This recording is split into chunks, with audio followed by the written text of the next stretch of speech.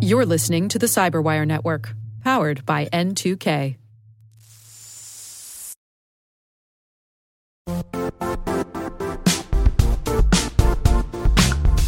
Don't struggle to align your organization's cybersecurity with business risk. Get the only solution that goes beyond reacting to threats with vulnerability and risk monitoring. You need the next evolution of MDR, and only Critical Start delivers it. Critical Start doesn't just monitor and respond to threats. They put you in control by detecting suspicious activities, quickly responding to contain threats, and identifying your most critical assets and protecting them against vulnerabilities and exposures. With continuous visibility, expert guidance, and measurable risk reduction, Critical Start has redefined what it means to manage cyber risk.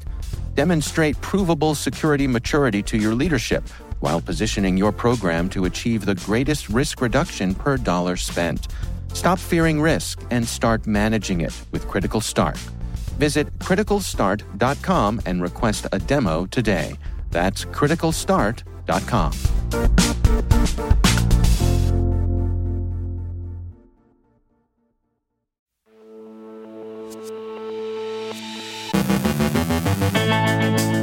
Reviewing Russian cyber campaigns in the war against Ukraine and the complexity of Ukraine's IT army. We've got advice and reactions to ICEFALL.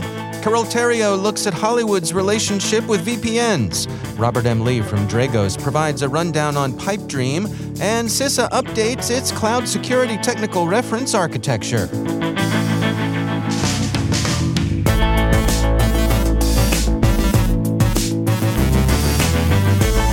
From the Cyberwire studios at Data Tribe, I'm Dave Bittner with your Cyberwire summary for Thursday, June 23rd, 2022.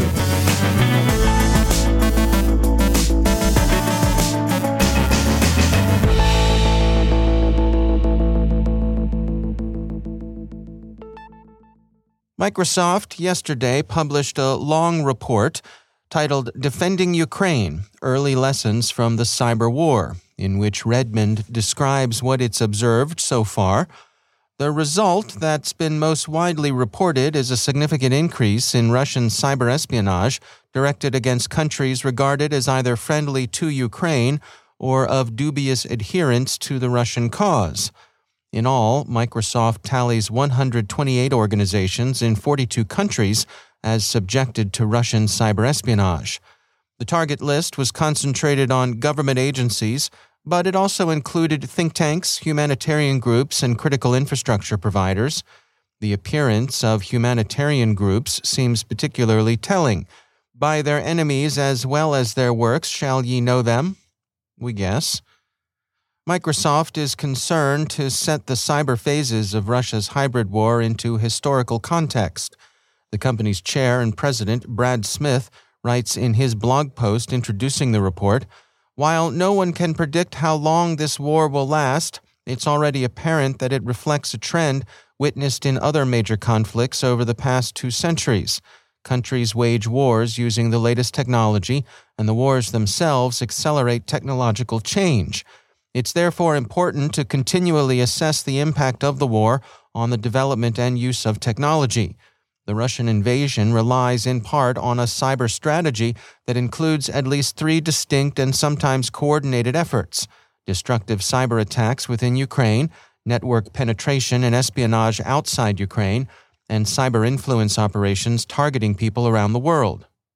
Smith argues that Russia's war against Ukraine should motivate governments, corporations, and NGOs to develop effective alliances capable of responding to further aggression along Russian lines. He also warns that influence operations have played a significant part in Russia's cyber campaigns, and he cautions against letting the apparent ineffectuality of Russian cyber attacks against Ukraine, which fell far short of consensus expectations, lull anyone into a false sense of security. The IT army that Kyiv has summoned to its cause has generally received favorable press in the West, although its activities have tended to be dismissed as nuisance-level website defacements and distributed denial-of-service attacks. A study by the Zurich-based Center for Security Studies titled The IT Army of Ukraine: Structure, Tasking, and Ecosystem argues that the EU in particular has failed to take proper stock of the IT Army and specifically of its implications for international norms. The group is far from being just some gaggle of hacktivist randos totaling about 1,000 hackerweight mucking around with electronic signs. The study sees the origins of the IT Army of Ukraine in years of consideration of lessons to be learned from the success of the Estonian Defense League's cyber unit and other efforts around the globe to organize, incorporate, and surge civilian IT volunteers into existing military structures in times of need. Those efforts have generally been defensive in nature and grew in a relatively controlled and systematic way. Whatever thought Ukraine devoted to the problem in pre-war days, the IT Army itself seems a wartime improvisation stood up in an ad hoc manner without a clearly structured and proven plan. It appears to have emerged as a surrogate for a Ukrainian military cyber command, the study argues, but for all that, it's been intelligently assembled and used with greater effect than has been generally appreciated. Born out of necessity, the IT Army subsequently evolved into a hybrid construct that is neither civilian nor military, neither public nor private, neither local nor international, and neither lawful nor unlawful. It differs in one significant respect from the earlier Estonian model. From the outset, the IT Army has been encouraged to conduct cyber offensive operations against Russian targets. It has two distinct aspects. First, a continuous global call to action that mobilizes anyone willing to participate in coordinated DDoS attacks against designated Russian infrastructure targets. These are primarily civilian. Second, an in-house team likely consisting of Ukrainian defense and intelligence personnel that have been experimenting with and conducting ever more complex cyber operations against specific Russian targets. Both parts of the IT Army are purely offensive in nature and serve to bring willing amateurs and dedicated professionals into one, most likely, hierarchical organizational structure. It's also attracted significant support from private sector companies in IT and cybersecurity, both in Ukraine and abroad. The report concludes, the IT Army of Ukraine is a unique and smart construct whose organizational setup and operational impact will likely inform the art of cyber and information warfare in future conflicts. On the public side, the IT Army serves as a vessel that allows the Ukrainian government to utilize volunteers from around the world in its persistent DDoS activities against Russian government and company websites. As of 7 June 2022, this includes 662 targets. On the non-public side, the IT Army's in-house team likely maintains deep links to, or largely consists of, the Ukrainian defense and intelligence services. The report warns that this kind of organization is unfamiliar, especially to NATO's European members, and that it represents a challenge to international norms of conduct in cyberspace. That final caution seems overstated. International law requires that armed conflict be waged by competent authority and by personnel who operate under that authority's control. The IT Army seems, by the study's own account, to do both. The laws of armed conflict, which are being gradually extended into cyberspace, also requires that military operations be both discriminating, protective of civilians, and proportionate, not productive of excessive damage. There are no signs that the IT Army is guilty of either, although one might wonder about operations against civilian websites. That the IT Army represents an unfamiliar kind of organization seems nonetheless to be correct and to warrant further study. CISA yesterday noted Forescout's report of the widespread industrial control system vulnerabilities the researchers call collectively ICEFALL, and CISA has advised attention to the Forescout report and the mitigation recommendations it contains. CISA also pointed out that 5 of its recent alerts address issues associated with ICEFALL, and its advisory quotes Forescout's primly censorious characterization of the vulnerabilities as representing insecurity by design. Security Week has a roundup of industry comments on ICEFALL.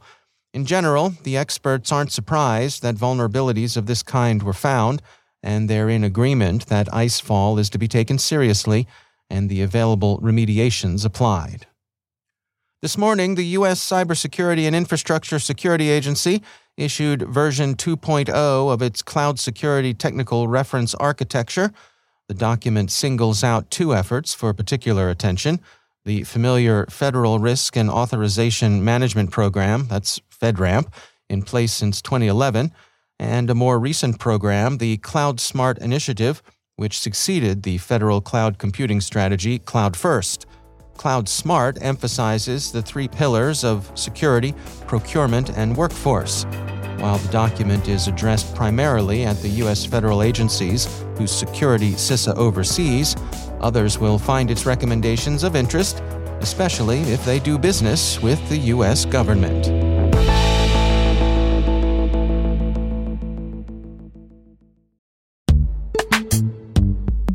Every day, your IAM tech debt grows. Your multi-generational services struggle to work together. Building an identity fabric can fix this. It makes all your identity tooling stronger and allows you to connect any app to any service you want to use, with zero coding, zero maintenance, and zero app downtime. Strata's identity orchestration platform separates the identity logic from your applications, so you can optimize existing IAM tools and manage them in a single control plane. Now, every vendor, standard, and architecture work together. In short, building your identity fabric means you can secure your non-standard apps, keep your complex access policies, retire outdated IDPs, and modernize in record time. So build your fabric with Strata Identity and get rid of tech debt for good. Visit strata.io/cyberwire, share your identity priorities, and receive a pair of AirPods Pro. Offer valid for organizations over 5,000 employees. Connect today at strata.io/cyberwire.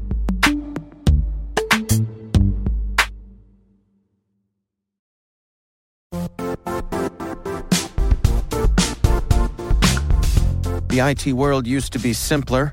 You only had to secure and manage environments that you controlled. Then came new technologies and new ways to work. Now, employees, apps, and networks are everywhere.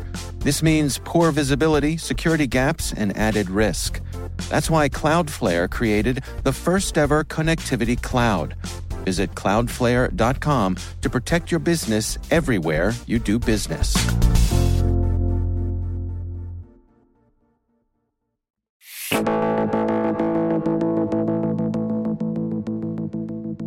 VPNs are a common and established tool for those looking to secure their online activity, and like most tools, VPNs can be put to good use or bad. Carol Theriault joins us with details on the growing tension between VPN providers and the entertainment industry. So VPNs, a controversial topic, it seems. I mean, VPNs generally claim to improve privacy by encrypting online activity and rerouting it through a company's servers, basically concealing the user's IP address. And typical reasons someone might want to employ a VPN could be to keep stuff private while surfing on a public Wi-Fi, to keep your stuff private from your own internet service provider or from other apps and services that you use, to better protect your sensitive work files, or to access any content, as a VPN can be particularly useful workaround to content restrictions. And this last point continues to cause a furore down in Hollywood. A group of over 24 film studios has repeatedly taken popular VPN providers to court, sometimes extracting judgments worth millions of dollars in damages. Indeed, according to Wired, filmmakers say they have clear-cut evidence that their customers are abusing the privacy and security provided by virtual private networks. But last month, court records show that some studios' legal teams have also accused VPN providers of enabling illegal activity beyond copyright infringement.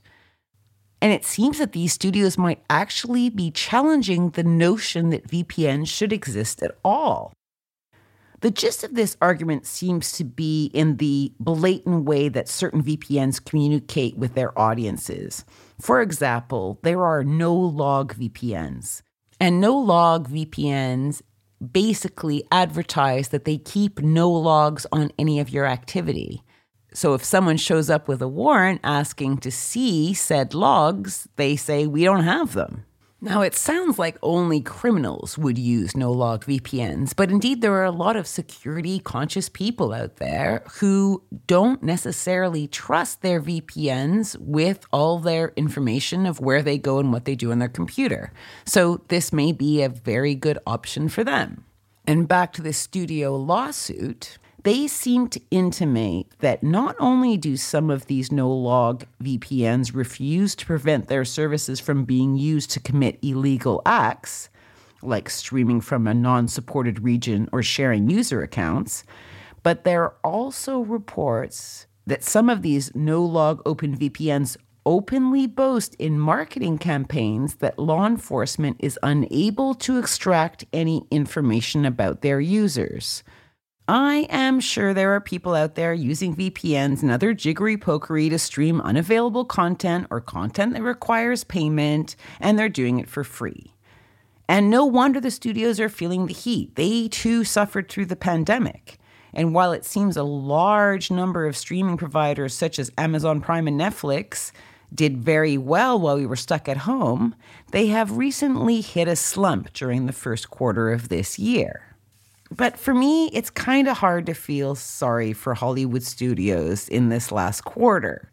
I mean, consider that folk have had to rethink their spending in order to cover inflations on basics like food, gas, and bills. Many people need to save a few pennies by quitting a few of the streaming services they may have signed up to during the pandemic. After all, many of them have now been mandated to go back to work and are working full-time jobs. But what really bugs me is that the right to privacy is under threat from many, many different sides. And maybe Hollywood fat cats and their shareholders don't need to chink away at privacy just because their pockets aren't as overflowing as they were during the pandemic. And besides, Microsoft is apparently banking on its free built-in VPN to get you to use Microsoft Edge. I'm not sure I'd call Microsoft the scourge of the earth. This was Carol Theriault for the Cyberwire.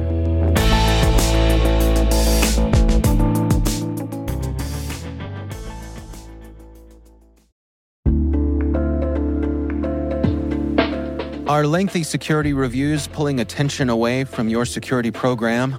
With the largest network of trust centers, Vanta can help you streamline security reviews to win customer trust, save time, and close deals fast. Proactively demonstrate security by showcasing key resources like your SOC 2 or ISO 27001 and provide real-time evidence for passing controls. And when a security questionnaire is required, Vanta takes the first pass for you. Visit vanta.com/cyber to take a self-serve tour. That's vanta.com/cyber.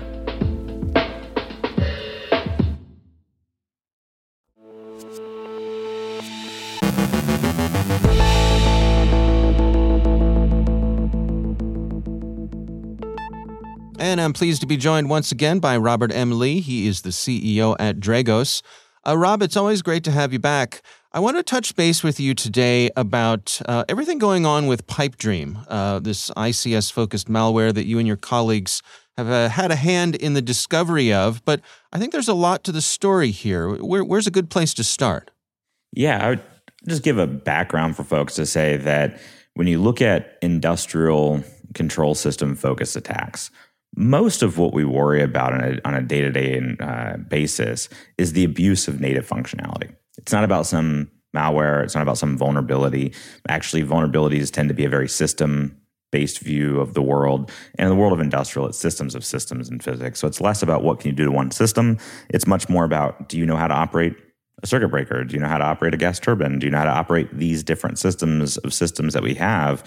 And if so, you can abuse that functionality to do disruptive effects. But every now and then you actually get ICS-focused malware. And they largely so far have come in kind of two flavors. One is access. Black Energy 2 is a great example of that. It had exploits for internet-facing human-machine interfaces, basically being able to get access to these industrial environments. It in of itself couldn't disrupt or destroy anything, but it could help you get access. But then you also have the disruptive and destructive type capabilities, right? We've had Stuxnet, we had Crash Override and Destroyer, there's Destroyer 2, Trisis. These ones are deployed to do something disruptive or destructive. And across all of those cases and across all the time that we have, there's only been 6 publicly known ICS malware tool sets, and most of them are really victim specific. You're really not going to use it somewhere else. The playbook that they've now shown, the tradecraft that they've shown can be picked up by other people, but you're not just going to drop ship it into another environment. Trisis, as an example, worked against that petrochemical environment with that safety system. The things they exposed, anybody can now copy their playbook, but you're not going to see Trisis in its current form deployed somewhere else. And that brings us to Pipe Dream. So Pipe Dream is, in my opinion, I hate this whole who's the best, what's the most sophisticated malware? I don't like that measuring contest crap. It doesn't matter. But what we can candidly say is Pipe Dream is the most flexible of the ICS capabilities we've seen. So anything new, right? The 7th ICS malware framework is going to be big news anyways. But the fact that it can go against such a wide variety of industries and equipment makes it particularly dangerous. And what's probably most interesting to people around the world is we were able to get this information out to people and analyze it before the adversary employed it on its target. It's not saying they haven't deployed it anywhere in the world. It's not like it's not out there somewhere, but it wasn't employed against their actual targets. And I'll pause there for a second, but in our view, in our assessment, this was a capability designed to be disruptive, if not destructive, against a set of initial targets and then capabilities beyond that. What I mean by that is this looks like they were going to deploy it against US-based energy assets, specifically in the liquid natural gas space, both electric and gas community. I honestly think that they were going to use this. And when you talk about attacks on US infrastructure in a reliable way, that's something, there's many people out there that were like, oh, we're not going to get attacked. We're not at war, blah, blah, blah. And I was like, yeah, the adversary gets a vote in that, And this was very, very bold and brazen. So we're fortunate we found it beforehand, but there's no fix to it. It's not like there's a vulnerability they're exploiting. It's not like there's something that you can just go patch and fix. They're doing all the things we've been warning about for years, using Modbus TCP, a very common ICS protocol, using OPC, a very common ICS protocol, exploiting code assist functionality, which is software in just hundreds of different controllers out there. So it's one of those capabilities that if I was building an ICS security program from scratch and you just modeled out this scenario and protected yourself against it from protection, detection, and response mechanisms, you would have a world-class program. Like, this is a very capable framework. I think there's been a lot of attention to the fact that your team and some other teams, folks at Mandiant, as well as your team at Dragos, were proactive on this. We're able to, as you mentioned, have the detection before it was deployed. You went so far as to take the stage and kind of give these threat actors, a bit of the riot act about their capabilities, and you draw some attention to that. There was attention on you because of that. Yeah. Why take that approach? Is that putting a target on your own back? Probably. And so, look, I don't think anybody's above critique or reproach. And so I'm happy to have anybody try to critique me in any of my statements and actions. Why I think you're alluding to my response on Twitter to my keynote. What I kind of pushed back on is there were people that weren't in my talk that were then tweeting at me about their opinions of what they perceived to be my stance. And so first I was saying, hey guys, watch the video or watch the talk before you come at me. And number two, I don't mean this in any arrogant way. I don't mean this to be braggadocious. I don't mean this to be a jerk. But I have been on the offense for this country. I have been on the defense. I've built the ICS threat discovery mission for the government. I run the largest ICS security company in the world right now over at Dragos. I'm not saying I'm right, but I think I have experience enough to make the statements that I make. And for people to be like, Rob, it's bad that you're poking the adversary. Guys, I've been there, done that. You may not agree with me, but I'm precise with my words and I know what I'm saying. And so why did I say that, right? At the end of the talk, I put down the adversary. Why? To me, this community, and I love them to death, and there's plenty of reasons to do it, don't get me wrong, But this community builds up adversaries to almost hero worship, to a side for me that feels disgusting.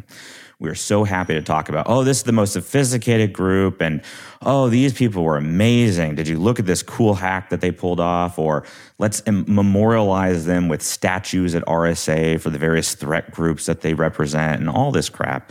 And it's honestly kind of disgusting to me personally, because having been on that side of the world and having been in the Intel community, I know for a fact many of the developers and operators of these campaigns just absolutely revel in that. It's a glorification. It's a, hey, did you see the latest report? They were writing about our team. Look how great and wonderful we are, et cetera, et cetera, et cetera. So my intent was to kind of return a little bit of normalcy and say, you know what? As a member of the industrial community, out to the adversaries here, I just wanted to let you know, we don't think you're clever. We don't think you're cool. You're going after civilian targets and civilian people, and you should feel bad. You should be fired for your incompetent approach to this. And I think they ought to be reminded every now and then that they're not as important or as cool as people make them out to be. They are jerks trying to hurt people. And in any world, in any country, in any reality, I hope all of us can agree that civilians should be off limits. All right. Robert M. Lee, thanks for joining us.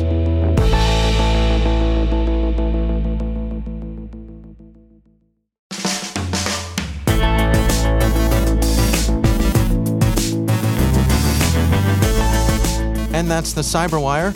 For links to all of today's stories, check out our daily briefing at thecyberwire.com. The Cyberwire podcast is proudly produced in Maryland out of the startup studios of Data Tribe, where they're co-building the next generation of cybersecurity teams and technologies. Our amazing Cyberwire team is Liz Irvin, Elliot Peltzman, Trey Hester, Brandon Karpf, Eliana White, Puru Prakash, Justin Sabi, Rachel Gelfand, Tim Nodar, Joe Kerrigan, Carol Terrio, Ben Yellen, Nick Valecki, Gina Johnson, Bennett Moe, Chris Russell, John Petrick, Jennifer Iben, Rick Howard, Peter Kilpie, and I'm Dave Bittner. Thanks for listening. We'll see you back here tomorrow.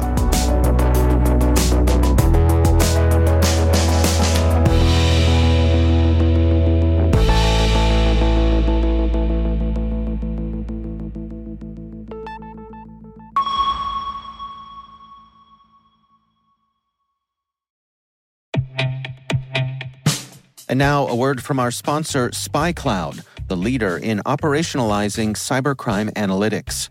Traditional threat intelligence is a thing of the past. Cyber criminals are stealing vast amounts of credentials, session cookies, and financial data every day, and it's hard to keep up. SpyCloud is the trusted partner businesses turn to fully understand their darknet exposure risk and neutralize threats before it's too late.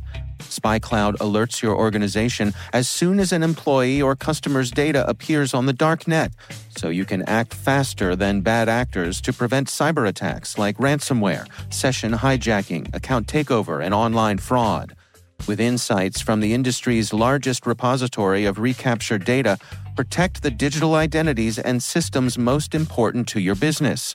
Get your free corporate darknet exposure report at spycloud.com/cyberwire and see what information criminals have in their hands today. That's spycloud.com/cyberwire.